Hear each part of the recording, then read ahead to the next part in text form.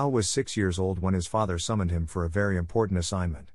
The older man asked the boy if he would be willing to take on an important responsibility. That assignment would change the young man's life. Al gulped and nodded nervously. His father handed him a sealed envelope and told him to take it down the street to the neighborhood police department and give it to a uniformed officer. "Wait there until he reads it," commanded the father. "Can you do that?" Al quickly agreed. With the envelope firmly in his grip, he raced out of the house, filled with pride for having been entrusted with such an important assignment. When he arrived at his destination, he approached the officer on duty and handed him the envelope. He waited patiently as the officer opened it and began to read the note. The expression on the policeman's face changed briefly to one of confusion. It was quickly replaced with amusement. He finished reading the note and said to Al, "Come with me."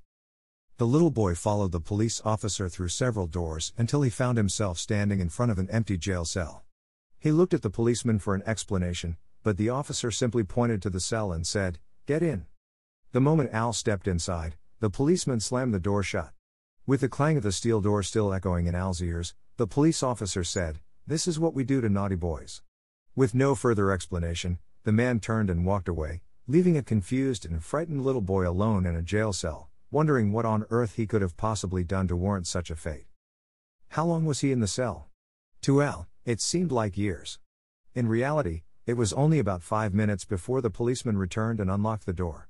He told Al he was free to go, and the little boy needed no further encouragement.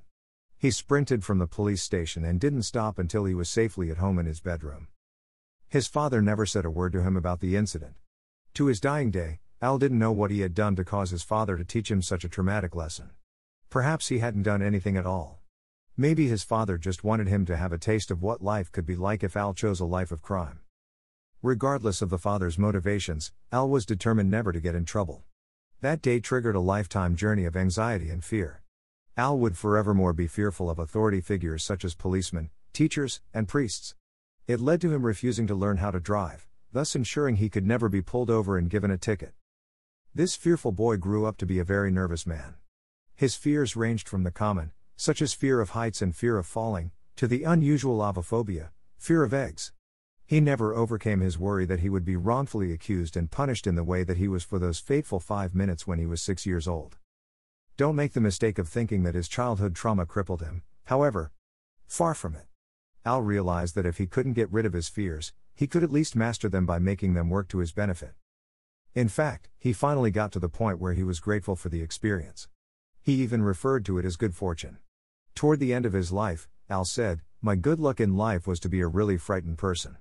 I'm fortunate to be a coward, to have a low threshold of fear, because a hero couldn't make a good suspense film." Yes, the little boy who was inexplicably imprisoned for something he didn't do grew up to use the wrong man motif in such films as The Wrong Man. The man who was afraid of heights built upon that fear to give us vertigo. The fellow who was so oddly scared of eggs was the mastermind behind the classic film The Birds. What became of the fear-filled boy who was sent to jail by his father? He grew up to become Hollywood's master of suspense, Alfred Hitchcock.